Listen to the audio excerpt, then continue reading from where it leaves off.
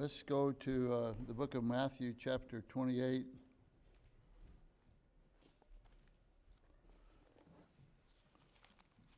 I'd like to have $1 for every time I've been to Matthew 28 in my ministry.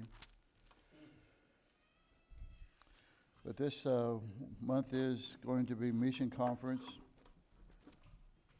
I'm glad that we have the chance to every year at this time emphasize what the Bible has to teach about evangelism and mission conference. It's a good, Peter said that put them in remembrance, put in 4 verses there. He said 3 times we need to put them in remembrance, put them in remembrance, put them in remembrance. And I find that young preachers, they like to preach new subjects, you know, when maybe John 3:16 should be preached every Sunday for a while, because we need to be put in remembrance, and particularly in this area of mission work. Because I think sometimes we find ourselves being controlled by what one man wrote, the tyranny of the urgent things that need to be done, and the best things are things that we can always pick up and do, but often the best things get put to the side. And so good often crowds out and becomes the enemy of the best. And we're going to do this a little different this morning, hopefully. But I want you to participate a little bit more. And we're going to see here in verse 16 that he's meeting with the disciples. And so to the best of your ability, forget what you ate this morning or didn't eat, and try to put yourself in the mindset of one of these disciples. And so this group over here is Peter and James and John. And we might call upon you to think a little bit this morning. I know that could be hard for some of you, but we need to put ourselves in remembrance. In Matthew chapter 28 and verse 16, then the 11 disciples went away into Galilee, into a mountain where Jesus had appointed them. And when they saw him, they worshipped him, but some doubted. And Jesus came and spake unto them, saying, All power is given unto me in heaven and earth. Go ye therefore, and teach all nations, baptizing them in the name of the Father and the Son and the Holy Ghost, teaching them to observe all things whatsoever I've commanded you. And lo, I'm with you always, even unto the end of the world. And so I want you to imagine yourself back nearly 2,000 years ago, being there on the mountain, and the Lord coming and speaking these words. And imagine how you would have felt as Peter or James or John, and how would it have moved you? What would your thinking be? And so what is the time frame here in Jesus' life? Where are we at in the time of Christ dwelling here upon the earth? Peter. Okay, so he's rose from the grave, and just that would be pretty significant, wouldn't it? To be facing and listening to your one that you gave your life to, that he's alive, and he's made a particular appointment. I had a preacher years ago say that when Peter was fishing on the lake there, and Jesus said, lovest thou me, that Peter was really there because the Lord told him to go down into Galilee, but he didn't go tell him to go down to fish, but he told him to go into the mountain, and he'd meet him there. And so there was a specific appointment with this resurrected one, and he's about to ascend into heaven.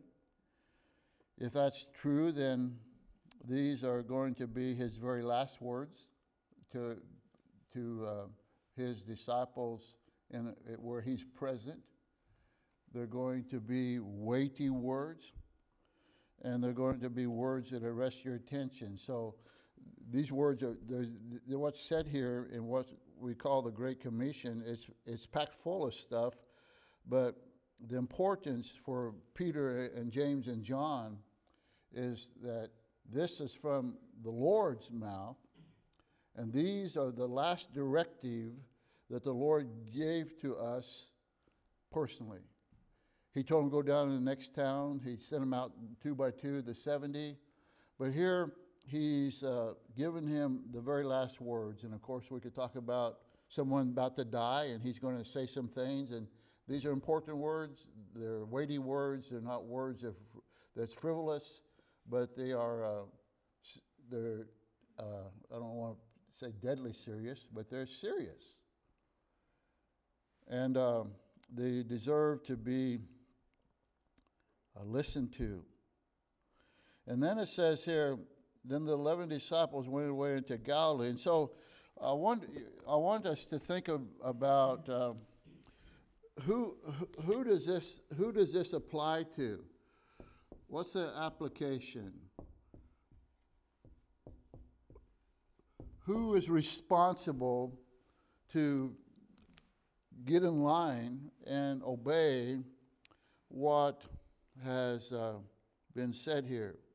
Well, we know that the 12, the 11, of course, Judas is gone. So it's spoken to the 11, but there's a little problem here when he says that the last in verse 20, even, lo, I'm with you always, even to the end of the world. And so, as far as I know, I've not seen Peter, James, and John around. In fact, we find some of their deaths recorded in the Bible.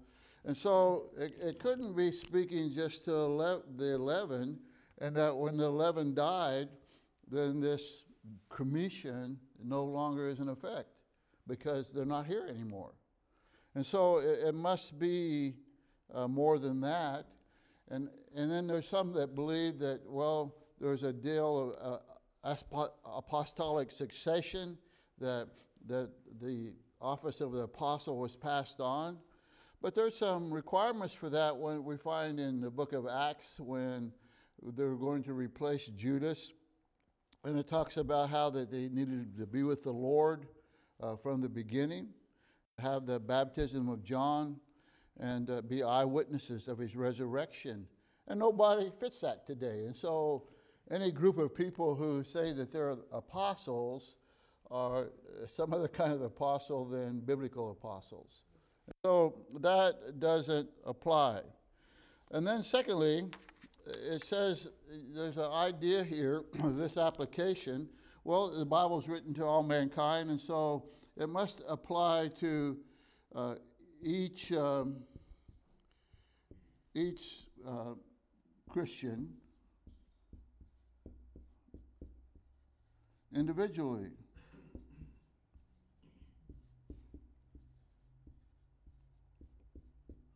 And so we each, as we're saved and become part of the family of God, that each of us is responsible for going to all nations and making disciples. That word teach, we'll look at that pretty quick.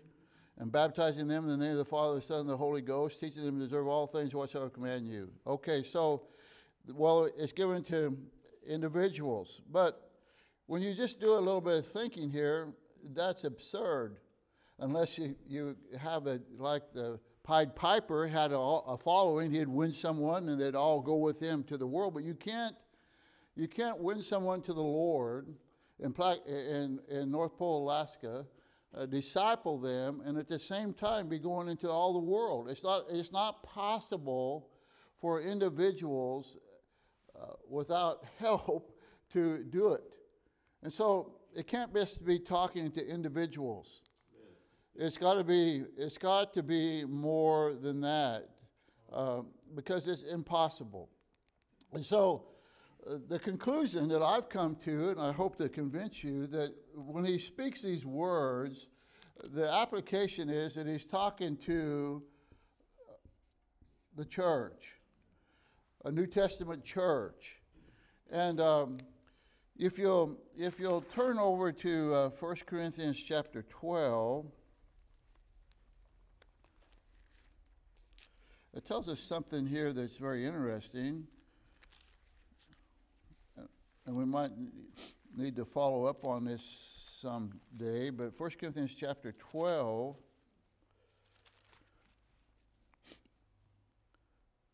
it says in verse 28, and God has set some in the church, first apostles, secondary prophets, thirdly teachers, and after that miracles, then gifts of healings, helps, governments, and diversities of tongues. And so we find here that the Lord says in this passage that these 11, these apostles, were in the church. And a little bit about the church. I mean, one of the key verses here is verse 27. We find the Bible says that the church, he put all things under his feet and gave him to be the head over all things to the church, which is his body. And so when we see church equals body, and you see there in verse 27 of this passage, he says specifically to the church at Corinth, ye are the body of Christ. Not that you are part of the body, but every church is a body. And so when it says that he set them in the church, you have to understand that sometimes in the Bible, the word church, majority of the time, the word church is used for a specific place, whether it be Corinth or Rome or Thessalonica. It's a specific place with a specific group of people that form a body. But sometimes in the Bible, the word church is used in what we would call a generic sense. Like if I said the car is the greatest killer in America, then we don't have one big old stomper car going around running over people, but we use that in a generic sense. And to get to the specifics of it, we'd have to go to a specific place where a car hit another car and killed them. And so every time when we think about the word church, that it's a local assembly of people organized to carry out the Lord's work. And one of the qualifications of that, of course, is to be baptized. And so what I'm saying here this morning is that it's to church bodies. And I guess I'll just jump the gun here. But this commission applies to Platte Grove Baptist Church as much as it did to these 11 who were representatives of the first church. Amen. And so what the Lord's saying to them, he says just as powerfully to us. And and I'm thankful for the giving of mission dollars in through this church. But that's not even found in this commission.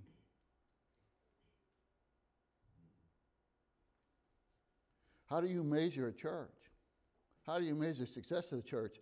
Well, success is kind of a term that really gets way out there. But maybe we should measure churches by the evangelism they do and the daughter churches they produce.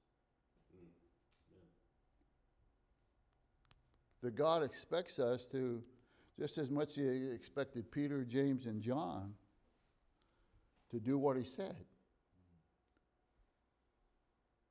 The resurrected Lord. And so, how are you feeling about that? Peter and James and John. How are you feeling about these words that the Lord has given you? What? I mean, we know that there's Acts chapter 1, verse 15, that there was 120 assembled in the upper room. And so, as he speaks, he's speaking here to the leaders of the church, the apostles. But he's saying to them that I expect you, what did it say? All nations. He wanted them to go to all the nations, to be concerned about all the nations, to teach all nations. Now, to be realistic, we know that the Lord does use other churches and missionaries go to different places and we can help them out financially. But to be realistic also is that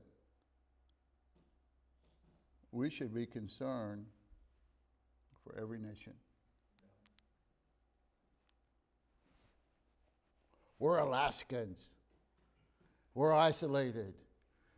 Keep the lower 48 where they belong. Put a sign like it has in Oregon. Welcome to Oregon. Enjoy your visit.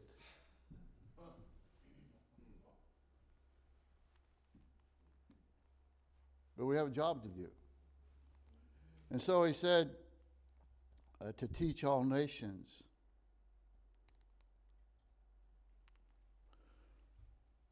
It's given to the local church. And it's not just the responsibility of the pastor, is it? And he gave some apostles and some prophets and some evangelists and some pastors and teachers for the perfecting of the saints, and maturing of the saints, for the work of the ministry, that they could do the work of the ministry, and so the edifying of the body of Christ. Now, let's note these words here. He says in verse 18, all power.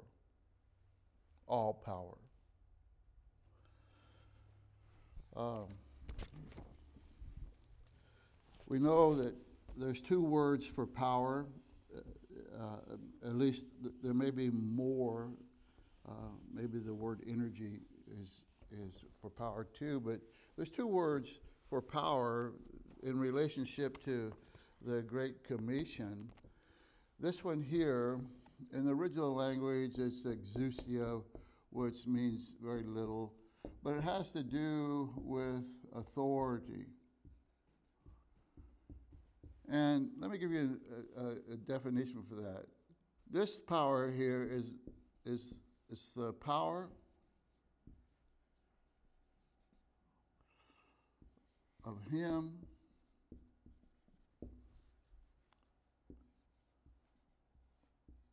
whose will and commands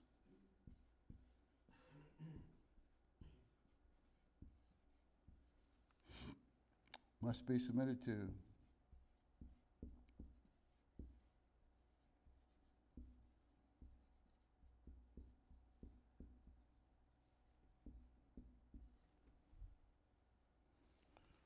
By others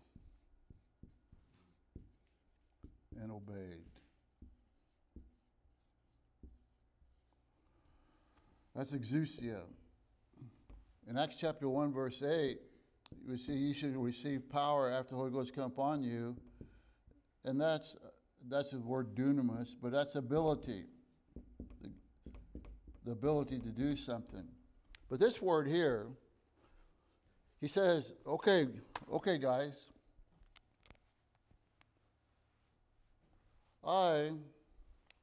all power, authority power, the right power. When the red lights come on behind you and the siren goes whoop, whoop, whoop, you pull over if you're smart. If you're not smart, you'll eventually pull over. But why do you pull over? Because they have the power to stop you when you're breaking the law. When Jesus said all power, we can usually see that in a positive way. When they say, what are you doing here on my doorstep talking to me? And he said, well, God has sent me to do that. That's the authority. But in this sense, the flip side of that is that He has all the power of all there is in heaven and earth. And he should be submitted to. Amen. Good. And he should be obeyed.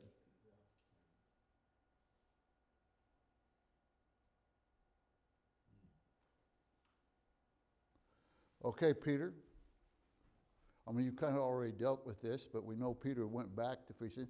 Okay, Peter, what about your business? You know, Peter's fishing business, there was a partnership there with James and John and Peter and Andrew. They worked together. There was a livelihood. What if,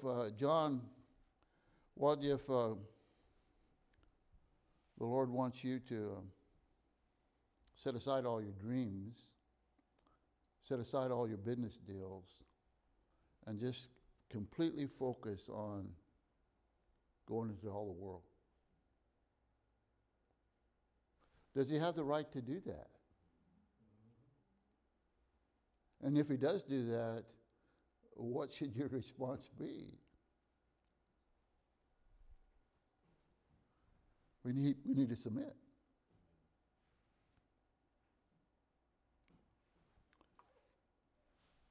And so how does that set with you?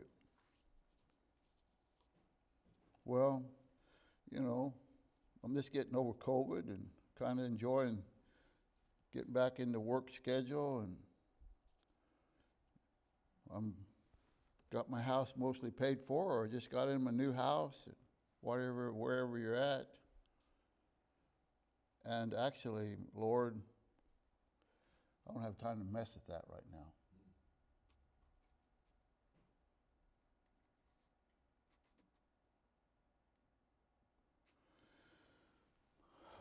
How much money do you think these 11 had in the bank? The world?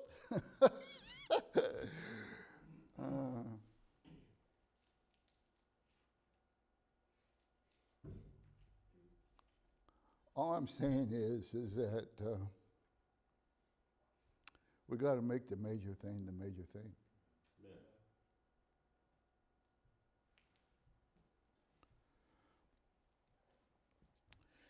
And so he says, all power is given unto me in heaven and on earth. And then he says, go ye therefore. Now what's interesting about this passage, go ye therefore and teach all nations, baptizing them in the name of the Father, Son, and Holy Ghost, teaching them to observe all things whatsoever I command you, and lo, I'm with you always into the end of the world. Amen. In language, there's what is called the imperative. An imperative is a command.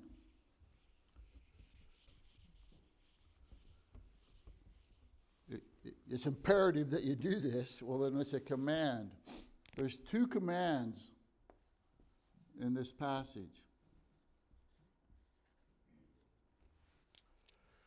And the first command is not go.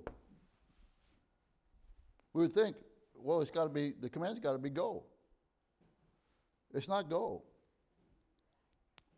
In fact, go is actually a participle. I hate grammar, but really it means in going. Participles usually end in ing. So going, baptizing, and teaching, ing, are all participles.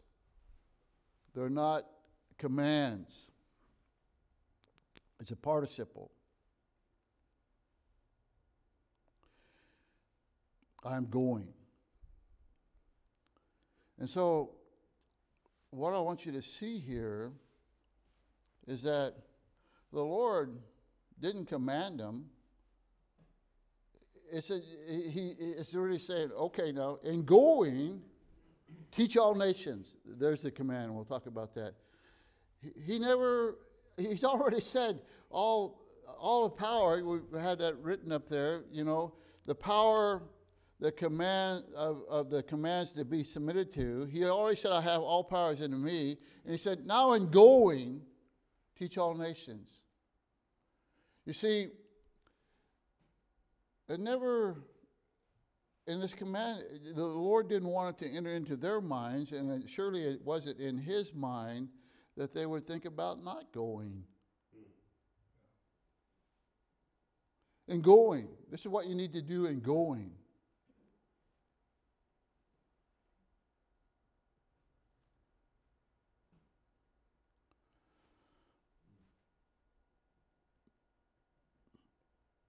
So how does that set with Peter, James, and John?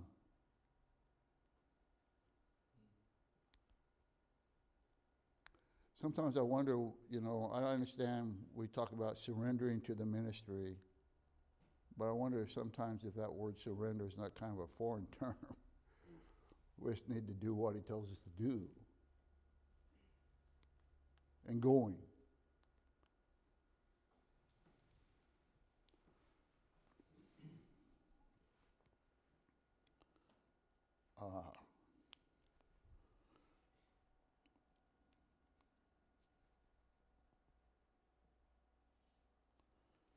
I don't know whether to mention this now or what. When I came to Alaska 36 years ago, there was a man here that started Badger Road Baptist Church and Two Rivers Baptist Church by the name of Gene C. Gene C. started Two Rivers Baptist Church 47 years ago. He went out in a community that just opened up and people were buying property and building houses, and two families came with him from the lower 48. He'd already started Badger Road and went back for deputation and joined Rogers Baptist Church and came back to Alaska to start a church in Two Rivers. They bought a sawmill and milled their own lumber, built their own buildings, had services at campfires. Whenever they moved into their building, he preached the gospel in the evening by a Coleman lantern. People got saved that come to Alaska to escape the lower 48 and escape society, looking for something, and they got saved. Yeah. And the first generation Christians were 36 years that allowed me to see some things. And the first generation Christians were Christians on fire for the Lord. They'd have special classes. They went to Nenana, go knock all the doors in Nenana. They were trying to do something for the Lord. The second generation Christians came along, and I know those people, and they talked about what they did as first generation Christians. How Brother C came, and Brother C sacrificed, and Brother C, and what they did. And they became cultural Christians. There was a couple of missionaries came out of the second generation, but I know those people, and I know that their separation standards went by the wayside, and Christianity became cultural. And the third generation, their sons and daughters, they lost to the world. And last week I heard that they had deeded all their property to another church and disbanded.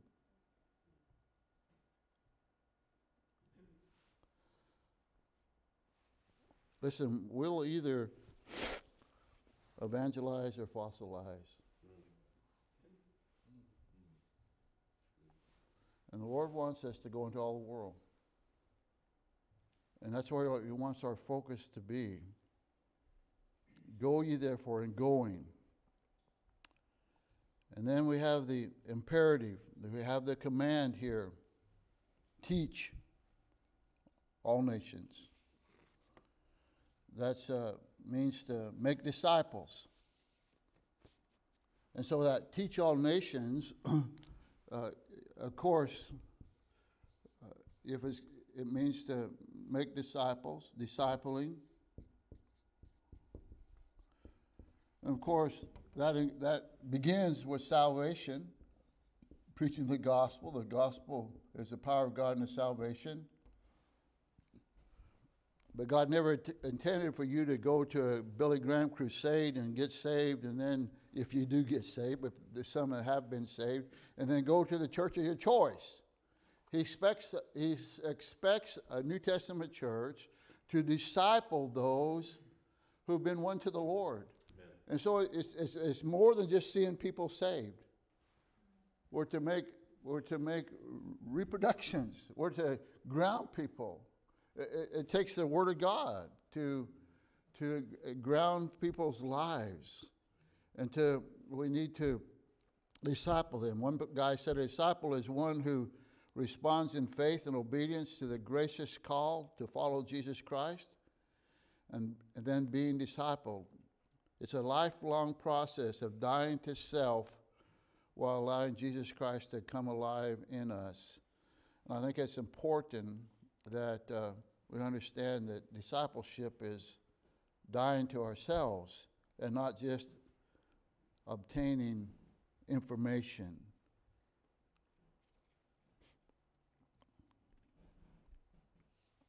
All power is given unto me in heaven and earth. Go ye therefore. Maybe we should go over to Revelation chapter 3.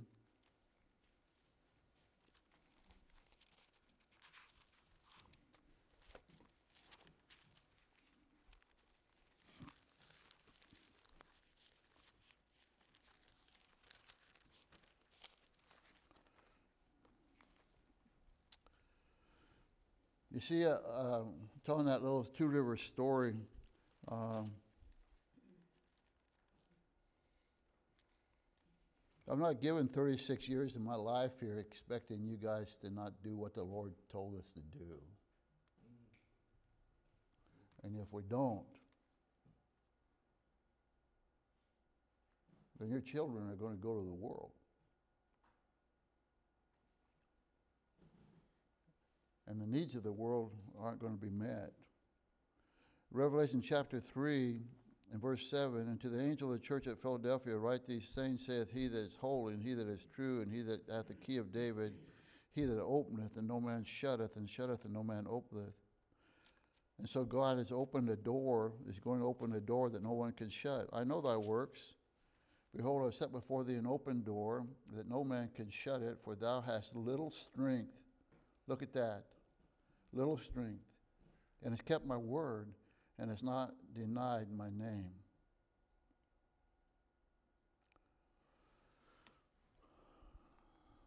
I've noticed, and maybe this is true of Plaque Road, but I've noticed other churches that when the bank accounts are full and the building properties are in order, the vision dims. Interesting. When I was getting paid $830 a month, and we were supporting 5 missionaries, we were wanting to take 5 more on. And during that process, it got kind of unbalanced, and I was leading them to do more and more, and we were trying to do more and more, and they had voted to raise the missionaries' giving the amount like about 5 times, and I was still living with now 4 kids and $830 a month, and I was kind of getting stiff in the back about that, and so I just told them, you know, I've been here, you give me this salary, I come with 2 kids, now I have 4 kids, and you've not increased my salary, and you've raised the missionary support 5 times. And here's what happened. Not a single man in the audience didn't have tears running down his face, because they knew you need to take care of the pastor. And so there's a priority to different things. But the number one priority is to go into all the world.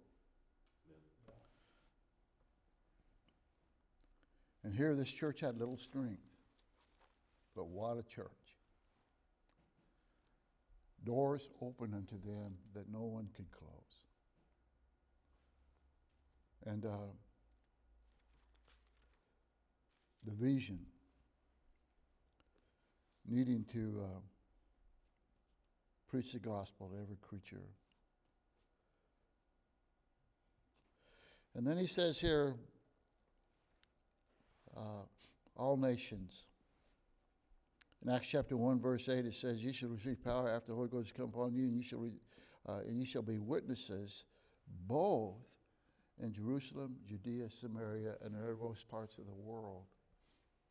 I heard a man at Rogers Baptist Music Conference one time preach that you shouldn't go to Judea until you've covered Jerusalem. Well, he just didn't know his Bible. Right. That our vision should be more. And we ought to have a vision for the natives in Alaska. But our vision should be more than just the Athabascan Indians in Alaska. And it should be more even than the Muslim people of Lebanon. This is a big world. And it's a lost world. And we ought to be open. But it begins with lifting up our eyes and looking and being moved with compassion as sheep having no shepherd. And then he says we're to baptize them. Romans 6 tells us that we're planted together in the likeness of his death, that baptism is an identification with Christ, has no saving qualities, and we won't teach on baptism this morning, but baptism identifies us. And we know that in Acts 2 it says, "They that gladly received the word were baptized, and they were added unto them," added to the church. And when you get over to 1 Corinthians chapter 12 and verse 13, before verse 13, you're going to see how he talks about by the Spirit, that people were led to do this by the Spirit. People were led to do this by the Spirit. People were led to do this by the Spirit.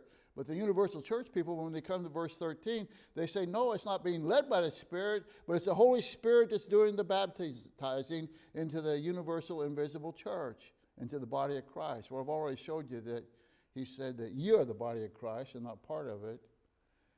And that baptism places you within a local New Testament church. And so there's a need. The Lord in this commission it's so compact and so concise. But the Lord knew that there was a need for disciples to be in the institution of the church for protection, not forsaking the assembly of yourselves together. You better be in church because you're not supposed to be forsaken. But why? Exhorting one another. Right. That there's something very, very harmful for you when you're not in fellowship and not in a place where there's a man who watches for your soul. I don't know if you've ever sat around and thought much, but what a privilege to be a member of a New Testament church. Yeah.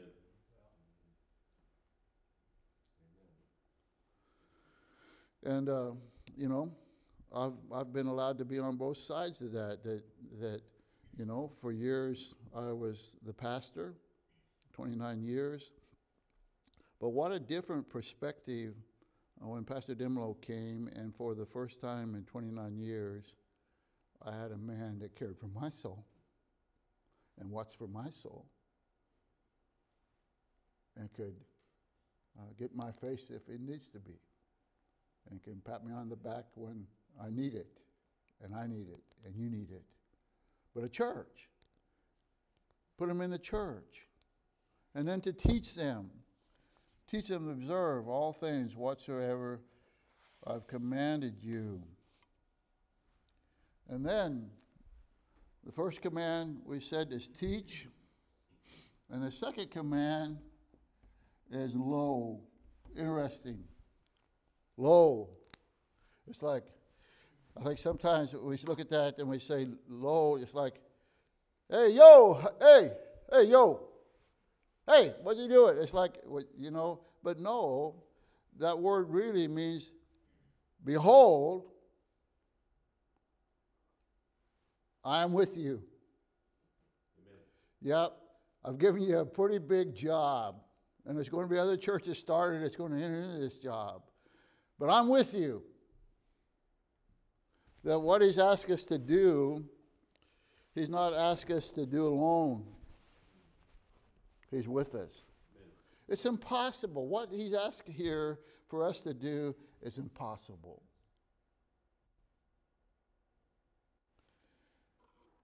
But he can do it. If you've ever been to Nilchik, Alaska, or Nilchik High School, you'll see that it's Podunk Town. And how can old Podunk Noah George wind up as a missionary preaching yesterday? It's a different time now in Beirut, Lebanon.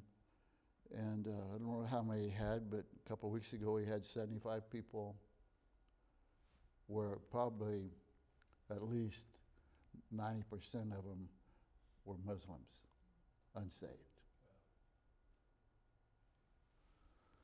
Well, it was my great teaching when I discipled him. It's Noah's wonderful personality. I like Noah, but he's kind of stoic. No, the Lord did it. Amen. And that's what Ephesians 3:21 is all about, isn't it?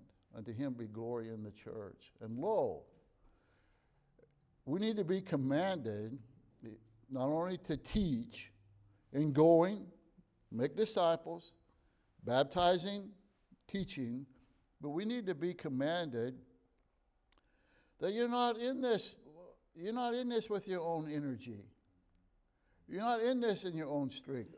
I've not asked you to do what I won't enable you to do. Amen. And that's Acts 1:8. You shall receive power after the Holy Ghost come upon you, and ye shall be witnesses. And so, the Great Commission. Now, in a little bit of time I have left,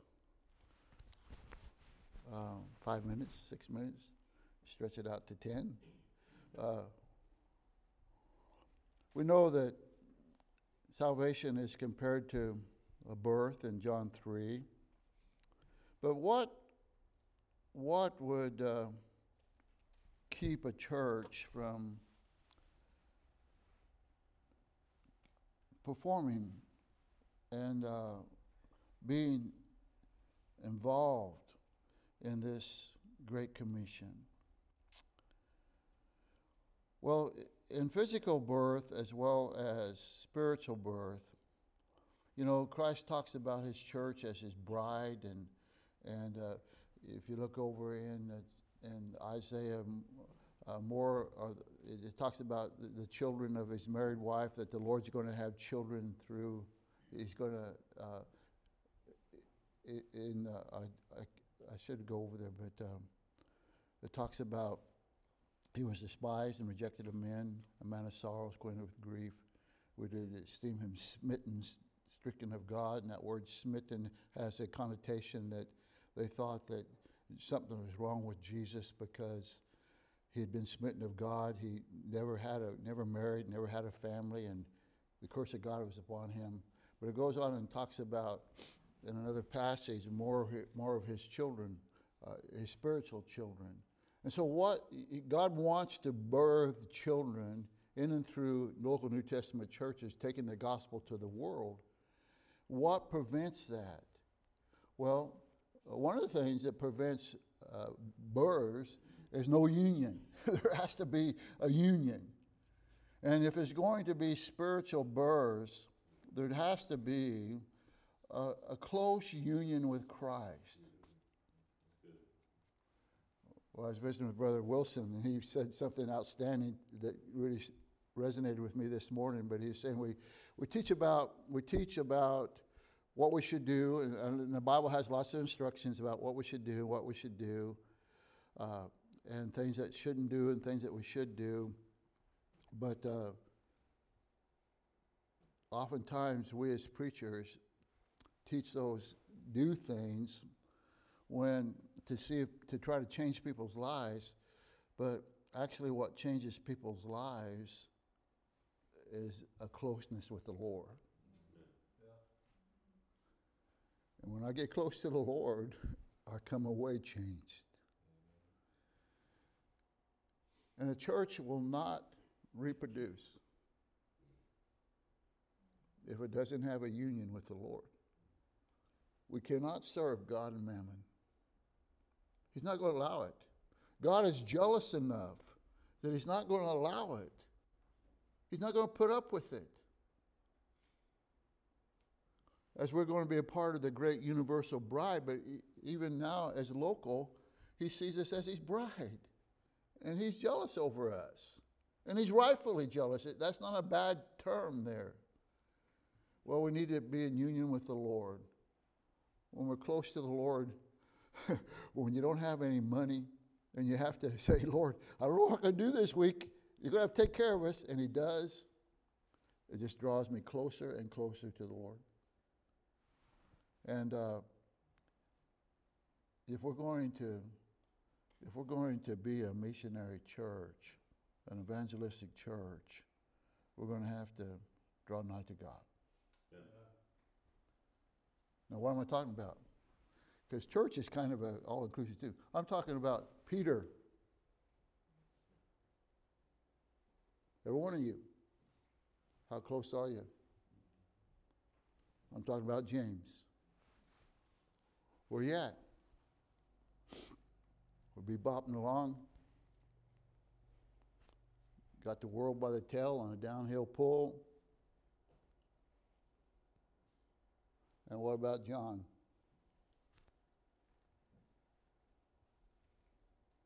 How close are you? And then the second thing that prevents reproduction is immaturity. God was smart enough not to let 10-year-olds have babies. And some churches aren't mature enough to handle a mission work, a church plant. Some churches major just on one, they just have one thing, and usually it's easy believism, and it's producing fruit that's not fruit. But it needs to be mature.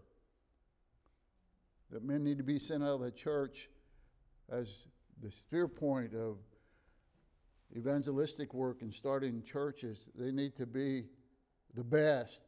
Remember when the Lord spoke to the church in Antioch? Separate me, Barnabas and Saul. They were the best they had. They didn't the ones come down there. The Lord came along and said, I want your preacher to go. I want your two main preachers to go. That there needs to be some maturity. Constantly teaching. Amen. College classes in a local church. There needs to be maturity. And that maturity not involving just the gain of knowledge, but involve a closeness with the Lord. And then the third thing that would keep a church from reproducing is disease.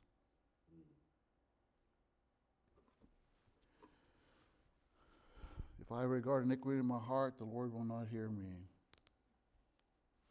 The Lord's not going to open doors that no man can shut for a diseased church. Confession of sin. Drawing nigh to the Lord. being put in a place where we could be used of Him. Now, I've already mentioned to you, I was going to close talking to you about two rivers, but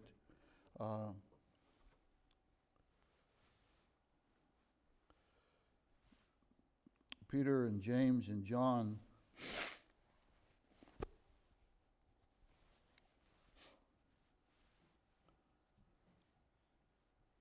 how much do you think they left in their wills?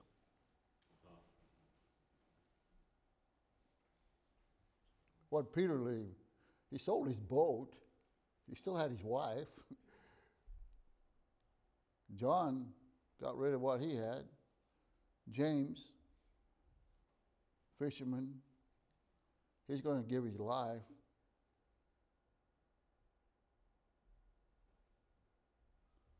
Was it worth it? Well, let me ask you this. When you die, how much is what you have right now worth?